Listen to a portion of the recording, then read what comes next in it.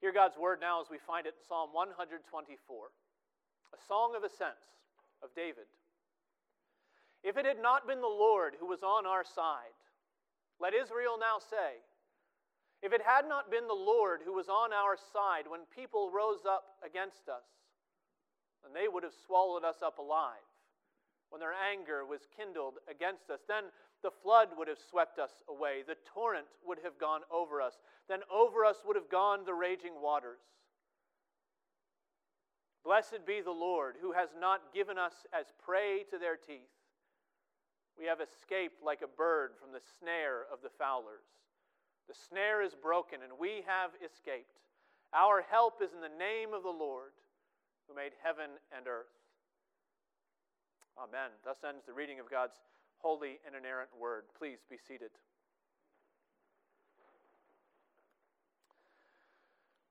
When I was about 19, maybe 20, I nearly lost my life in a car accident. It was late, and I was tired and not paying attention as I should have, and I pulled out of a country intersection directly in front of a moving truck. I never saw the headlights until it was too late to get out of the way, and their pickup truck slammed into my pickup truck right behind the driver's side door. And my truck did a 180 in the middle of the intersection, and theirs ended up in a ditch. And when everything finally came to a stop and I caught my breath, I pried open the door and I stepped out to check on the other driver. And thankfully, in God's kindness, nobody was injured, though it very easily could have gone in another direction. The truck that I was driving belonged to my father. He was happy about that. And in a few days, the insurance company arranged for him to see the damage. The damage was pretty extensive. The bed, as well as the rear axle, were both ripped off the frame, and the frame was a mangled mess. And the collision was so close to the cab that the door that I somehow managed to get open never closed again. And my father brought pictures from the junkyard to show me what I had walked away from. And I found it very hard to take more than a passing glance at those pictures. It wasn't quite that I didn't want to be reminded of my mistake, although that might have been part of it, but it was more that those pictures were evidence, they were proof. A painful reminder that in that intersection I came maybe 6 inches from a wheelchair or maybe worse. Maybe you've had close calls like that yourself. Maybe an accident that left you wondering why God was merciful. Maybe it was some other physical thing, and maybe it was like an accident but almost in slow motion, something that felt more like a 10-month-long train wreck before everything came to a halt. And at the end, you were wondering, you were frightened to think how close you came to either being in a casket or standing next to one. Maybe your accident, if we could call it that, maybe your accident was a relational accident. Maybe a spiritual one. Maybe it was a sin with all of its consequences that exploded in ways that you couldn't have imagined and almost undid you and your faith. And if you've been inches from physical or spiritual disaster, it can be hard to take a good long look at the pictures. It can be difficult and uncomfortable to consider what might have been if things had been different. But that's exactly what this psalm is about. This psalm is about looking disaster square in the face. It's about taking stock of the near misses and the close calls that the Lord has worked in the life of His people. It's not for the sake of being macabre or morose or preoccupied with depressing things. That's not it at all. The reason that believers, Christians especially, should take time and look back and consider what are the close calls the Lord has brought you through, so that we would learn to trust Him more and more, because the best way sometimes to get a further confidence, greater trust in the God of our future is to consider the way that He has already delivered us in our past. So in this psalm, David is calling the people of God. He's calling the gathered church. Let Israel say, he calls us. Let the gathered church consider, give thought to the Lord who helps us, the God who delivers His people from the jaws of death. There are roughly 2 halves to this passage. And the first one is focused on destruction, or at least near destruction. And the second half is focused on deliverance. And what we find in this passage, it is the Lord, says David. The Lord is the one who makes the difference between destruction and deliverance. Now, in the first half, in the first 5 verses, David begins with this logical argument, and it's a logical argument with 2 steps. Step 1 is if not, and step 2 is then what. If you're more intellectual, maybe you'll give it a better sounding phraseology. Maybe you'll call it step 1 is a negative premise, step 2 is a probable outcome, whatever you want to call it. Step 1 is if not, what if? And step 2, then what? If the Lord had not been for us, then what would have become of our nation? It's like one of those experiments that has a control, and you only deal in changing one variable at a time, so you can see exactly what that one variable does to all the effects of the experiment that you're working. Well, David is saying, consider changing one variable, and one variable only. All other things being equal, consider the effect of our lives and our people if the Lord had not been on our side. If not, if the Lord had not been for us. Imagine the difference that would have been if only the Lord had not been on our side, if His hand and His protection had not been with you. Of course, that's the variable that makes a difference. Humanity likes to imagine that we are the masters of our own ship, the captain of our own fate. And you can ask Robert Frost. And 2 roads diverged in a wood, and I took the one less traveled by. And that has made all the difference. And yeah, there are consequences to our actions. We make real decisions. We need wisdom as we work our way through the world. But those who know the Bible, who understand the message of Scripture, know that our lives and our souls, our very existence, are in the hand of the Lord who made us. And our great hope can never be in our bootstraps or our decisions or in our potential. Our hope is in the God of creation, because if the God of creation is for us, and who can be against us? But then again, what if? What if God had not been on our side? He gathers you in. Let Israel now say, let's consider together, let's reason together, let's consider the outcome. Where would we be if it were possible? Perish the thought, but think through it anyway. Where would we be if it were possible for God to abandon His people? If the Lord had not been for us, well, then what? It's a pretty dark conclusion. Essentially, he says, if the Lord had not been for us, we would have been sunk. We would have been swallowed up. We would have been swept away. We would have been consumed by the fire of our enemies. Apart from the Lord, His people face destruction. This is our first point to cover the first half. Apart from the Lord, God's people face destruction. Without Him, we're sunk. Now, as with many of the Psalms, we don't know the specific potential destruction that David is talking about here. But we do know that it's some sort of national tragedy where they were on the brink of annihilation at the hands of their enemies. He talks about men and their anger against us. And when they rose up against us, there's some point in Israel's history that he's talking about, the enemies of Israel against the people of God. It's the perfect description of Israel at the Exodus.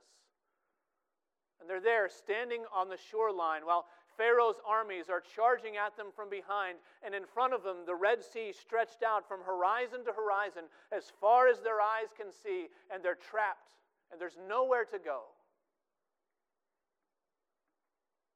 It's the perfect description, perhaps, of Israel under Joshua. When after the Red Sea and after the wilderness wanderings, the Lord sent them into the promised land to drive out peoples greater and more numerous than they, says the Lord. It could have been Israel before the Lord called Gideon, when the Midianite raiders would come in and they would ravage the land and they'd leave no food, no flock untouched. And the Israelites began to crawl like spiders into holes in the ground. They began to thresh out their grain in the secret strongholds. It could have been a description of Israel at the time of David and his reign and his ascendancy as king over all of Israel.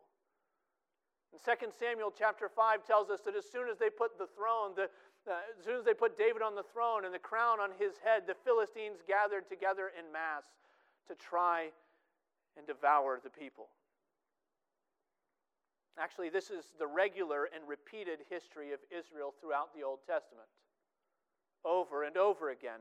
If the Lord had not been on their side when people rose up against them, they would have been swallowed alive by the anger of their enemies. It would have been like those nature documentaries when they suddenly switch to slow motion. And you see the seal and it's jumping frantically and swimming and leaping above the waves and it's trying to get somewhere, and then you see that 18-foot great white shark splash out of the surface. And you see its eyes roll back and its teeth lurch forward, and if that shark can get anywhere near that seal, there's no hope. It would have been like that. They would have swallowed us alive, says David. One gulp. That's all it takes. It would have been like the waves of a tsunami. And you can still get on YouTube and you can see these terrifying videos, horrifying videos of 2004 in Indonesia. And the wall of water sweeping away villages, and it's carrying away buildings, and it's carrying away buses, and it's carrying away 170,000 human lives. It would have been like that, says David. If the Lord had not been on our side, the floodwaters would have swept us away. The torrent would have taken us over. That's what it would have been like. Men would have swallowed us up alive. The flood would have swept us away. And we can point to example after example throughout the history of the Old Testament to prove the same point, that apart from the Lord, his people face destruction. And the same is true for the Church of Christ throughout the ages. What would have become of the gospel if the enemies of Christ would have been allowed to open their jaws and swallow Jesus' bride like a frightened seal? Can you imagine how long the church might have lasted? Here come 12 blue-collar apostles, and they're preaching one crucified Savior. And in the other corner, all of the nepotism, all of the political machinery that comprised the Jewish ruling class of the first century. Can you imagine the carnage? If nature would have taken its course, in a sense. Could you imagine where the church would have been if those two apostles had not been freed from their prison shackles by the midnight visit from God's angel? Can you imagine where the church would have been if Saul of Tarsus had been allowed to continue to snuff out believers in Damascus and maybe on to Antioch, and maybe instead of being a missionary and a preacher of the gospel, he was a missionary and a persecutor of the gospel as far as Rome and as far as the boats could take him? Could you imagine what would have become of the church? What if murderous Nero sent his centurions down into the catacombs to flush out the Christian plague in the empire? What if the Ottoman Empire had been able to conquer all of Europe and not just the eastern portions?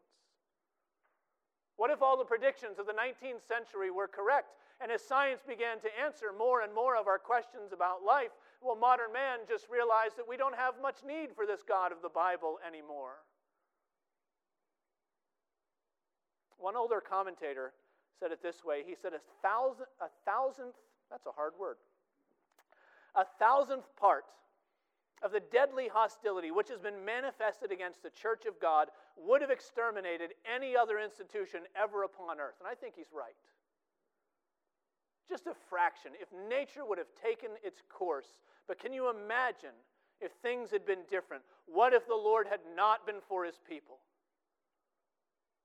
Can you contemplate all of the decision points throughout history where the church stood like a barefoot peasant on some sandy beach somewhere, looking at the seashells while the tidal wave of opposition mounted against her and threatened to wipe her off the map of humanity? What if the Lord had not been for his people? Then again, what if the Lord had not been on your side? What if the Lord had not called you by his gospel? What if the Lord had not sent his Son to take the guilt and the shame that was rightly yours and to offer you forgiveness? What if the Lord had not spoken repentance and faith and promise into your soul by his Spirit? Can you imagine where you would be today if the Lord had not been for you? Can you imagine what life would look like? I think some of you can, because you lived in that life for a very long time. Maybe if the Lord had not been for you, maybe the sorrows of this fractured world long ago would have driven you to despair and self-destruction. Maybe instead of the cycle that believers often go through, that cycle of sin and shame and repentance, maybe it would have been different because you would have had all the sin and none of the shame. None of the guardrails, the warning signs to stop you.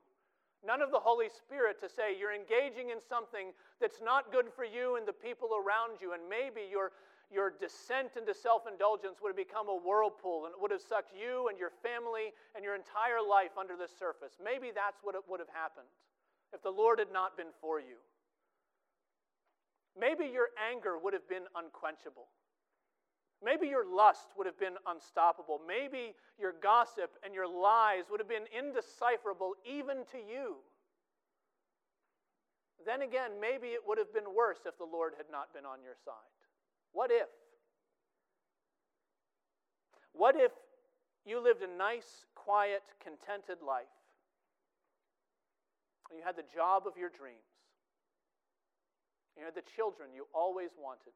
And you had the house that made everyone else in your neighborhood envious. What if you had plenty of spare time to run 10Ks for charity and to coach Little League baseball? What if you had all the things that you ever wanted? What if all of it was yours and yet the Lord was not on your side? What if He'd never called you? What if your life in this world was so fulfilling and so comfortable that you never for a moment stopped to consider that when you breathe your final breath, you will stand before the God who made and judges your eternal soul? The God who judges men and women by their words and their actions and their desires, ultimately by their union to Christ. What if you could gain the whole world and lose your soul? What if God had not been for you? That's the question of this psalm. If the Lord had not been on our side, the flood would have swept us away. And don't look away too quickly from the pictures. Don't be afraid to consider the image of what you might have become or what might have happened to you. Apart from the Lord, we all face destruction. But, and here's our second point, but the help of the Lord brings deliverance. The help of the Lord brings deliverance. And so you see that verse 6 is an intrusion to the logic of what if. It is an interruption to all that David and the psalmists and all the Israelites have been singing together. Verse 6 turns us from the question of what might have been to the question of what actually is. And here's what's true. God is for His people. God is on their side. God works deliverance when no one else can save. And He burst into worship. Blessed be the Lord who has not given us as prey to their teeth. You hear what an understatement that is. It doesn't tell us what God has done. It's not a positive thing. It's simply a negative promise. Do you know the negative promises of the Bible? Sometimes the sweetest words are in telling us what God will not do. He will not abandon you. He will not leave you. He will not forsake you. God is for His people. He has not given us as prey to their teeth. And you know what that means? It means despite all the threats that are coming against us, despite the jaws that are open to receive us, despite the floodwaters that are coming against us, God actually stands above those things and has control over them. Because they would have snatched us up, but God didn't allow that to happen. He works deliverance for His people. The nation of Israel may have been stuck at the end of the Philistine spear, and the church may have been in the grip of pagan persecution, and your soul may have been in danger because of your entanglement with sin and the fact that you had no Christian upbringing and you didn't even know the gospel, and you were the least likely person ever to respond to a gospel call when it came. But the God who's sovereign, the God of life and creation, has not allowed his people to be swallowed down or snatched up or swept away. There's a net, he says, verse 7. It's a trap. It's laid secretly where the critters can't see it. And it's laid with a little bit of bait, and it's loaded with some sort of spring or some kind of trap mechanism. And then comes a bird, a warbler, a finch, something small that you'd take home and put in a cage, or something a little bit bigger that you would take home and put in a sandwich. Some little bird comes, and the trap is set, and the trap clamps shut, and the bird is caught fast. And it's a sad situation. It's a terrible sight, actually, because there's nobody there. Not even the fowler. He's gone away. Because whatever is small enough to get caught in this trap can't get out on its own, and so it will be there just waiting for its demise whenever he comes back, and so he'll come and check the trap. And in the meantime, inside of that cage, the bird's heart is throbbing. It's so small that it has only one form of self-defense. If it's threatened, it flies away. That's it. That's all it's got. And if only it could fly away now, but the trap is designed so that the more the bird flaps its wings, the tighter it gets, the more deadly that trap, the more sure its fate. And what that little bird needs is somebody with compassion, somebody with the dexterity to come and release the cords that are entangling and strangling the life from its frail little lungs. Blessed be the Lord, says David. Blessed be the Lord, who has interrupted our destruction. Verse 7, we have escaped like a bird from the snare of the fowlers. The snare is broken. We have escaped, and it's the history of God's people. Apart from the Lord, his people face destruction. But the help of the Lord brings deliverance. And just as it was for Israel, and just as it has been for the church, so now it is for each of God's individual children. Our Lord has taken that deliverance and he has spread it across the record of humanity so that everybody can see it. Our God is the warrior who made a highway of escape through the midst of those waters. And he led his people through under cloud and flame. He led them into the promised land where they drove out nations more and mightier. He saved his people again and again. Our God is the King who builds his church despite the opposition of nations and philosophies and the gates of hell.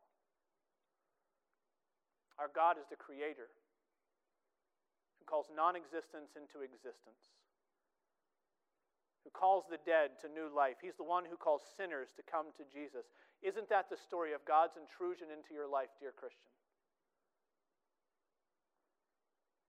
Here in Psalm 124, verse 6, it says, "Blessed be the Lord, who has not given us as prey to their teeth."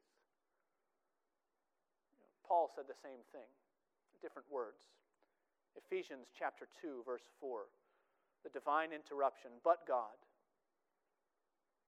while you were dead in your sin and in the trespasses, the ways in which you once walked, according to the prince of the power of the air, together with the rest of creation, those that we were children of wrath like the rest of mankind.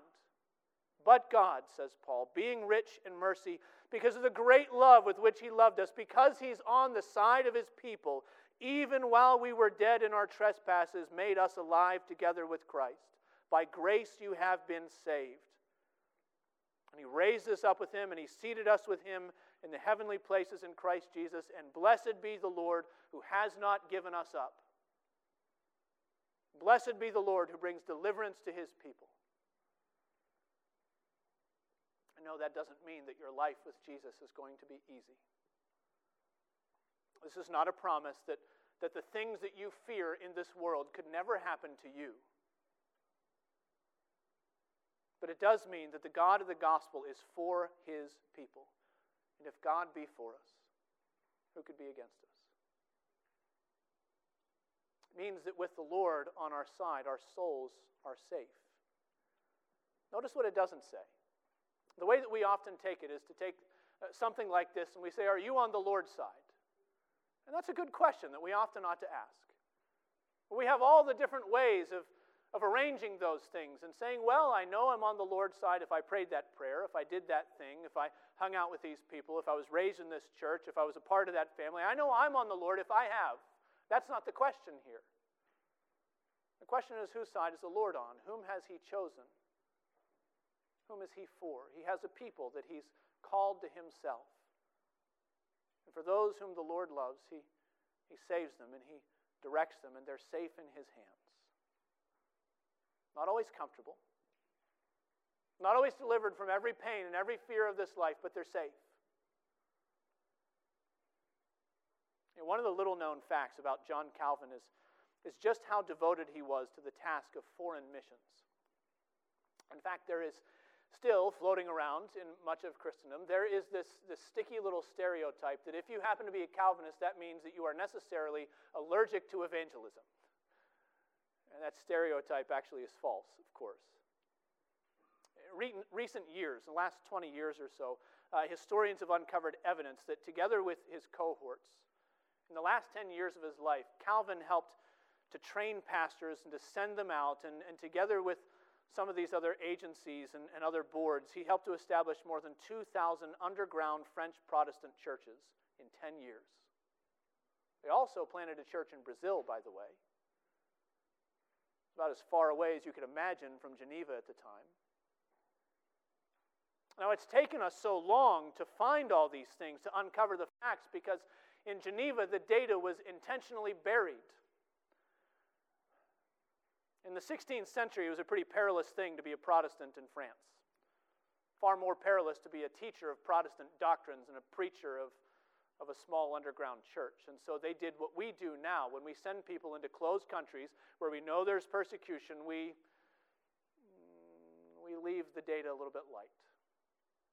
We say, we know this person and they're in this continent, but we never say where. And we leave it a little bit vague, intentionally vague, and it was for the sake of those who are going into the mission field. And yet the records remain. They're tucked away there in the archives at Geneva. They're deliberately obscured, and we have stories that have come down to us remaining of widows and children of martyred Protestant pastors who returned to Geneva after their husbands were killed, still with their husbands' blood on their clothes.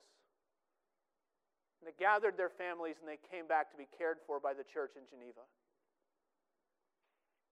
We have letters from Calvin written to imprisoned pastors. Awaiting execution in 1553, he wrote to 5 young men, "We who are here in Geneva shall do our duty in praying that God may, by the comfort of his Spirit, sweeten all that is bitter to the flesh, that he may absorb your spirits in himself, that in contemplating the heavenly crown you may be ready without regret to leave all that belongs to this world." Those are the kinds of records we have of Calvin's missionary activity. It's a hidden witness to the hazards of discipleship at that time.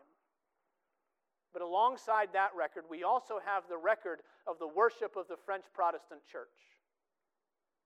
We have their liturgy, the elements of worship that were repeated every time they gathered together to hear the Word of God and to come to His table. We have their liturgy, and wherever those believers gathered together, they always began worship with the same verse, the same call to worship. Psalm 124, verse 8. Our help is in the name of the Lord who made heaven and earth, and all God's people say.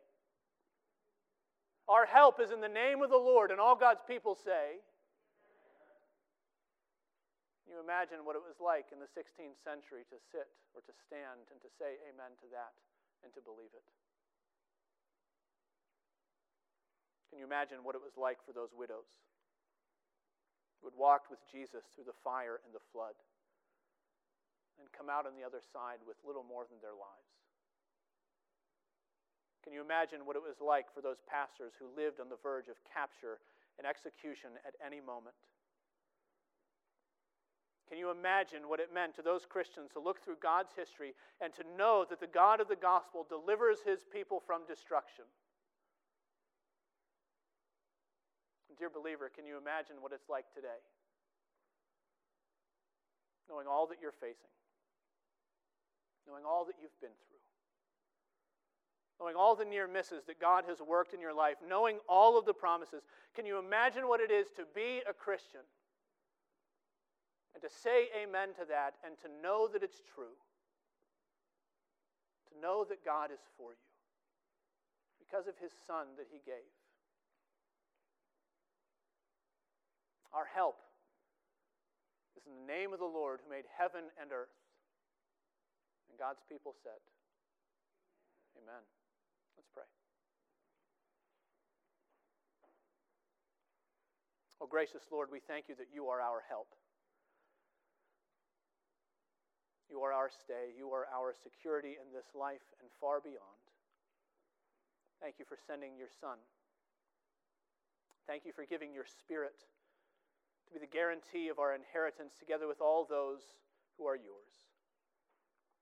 That we should be able to call you Father and to know that you're for us. To know that you've laid our sin on our substitute. Oh, thank you for your history with your church and with us.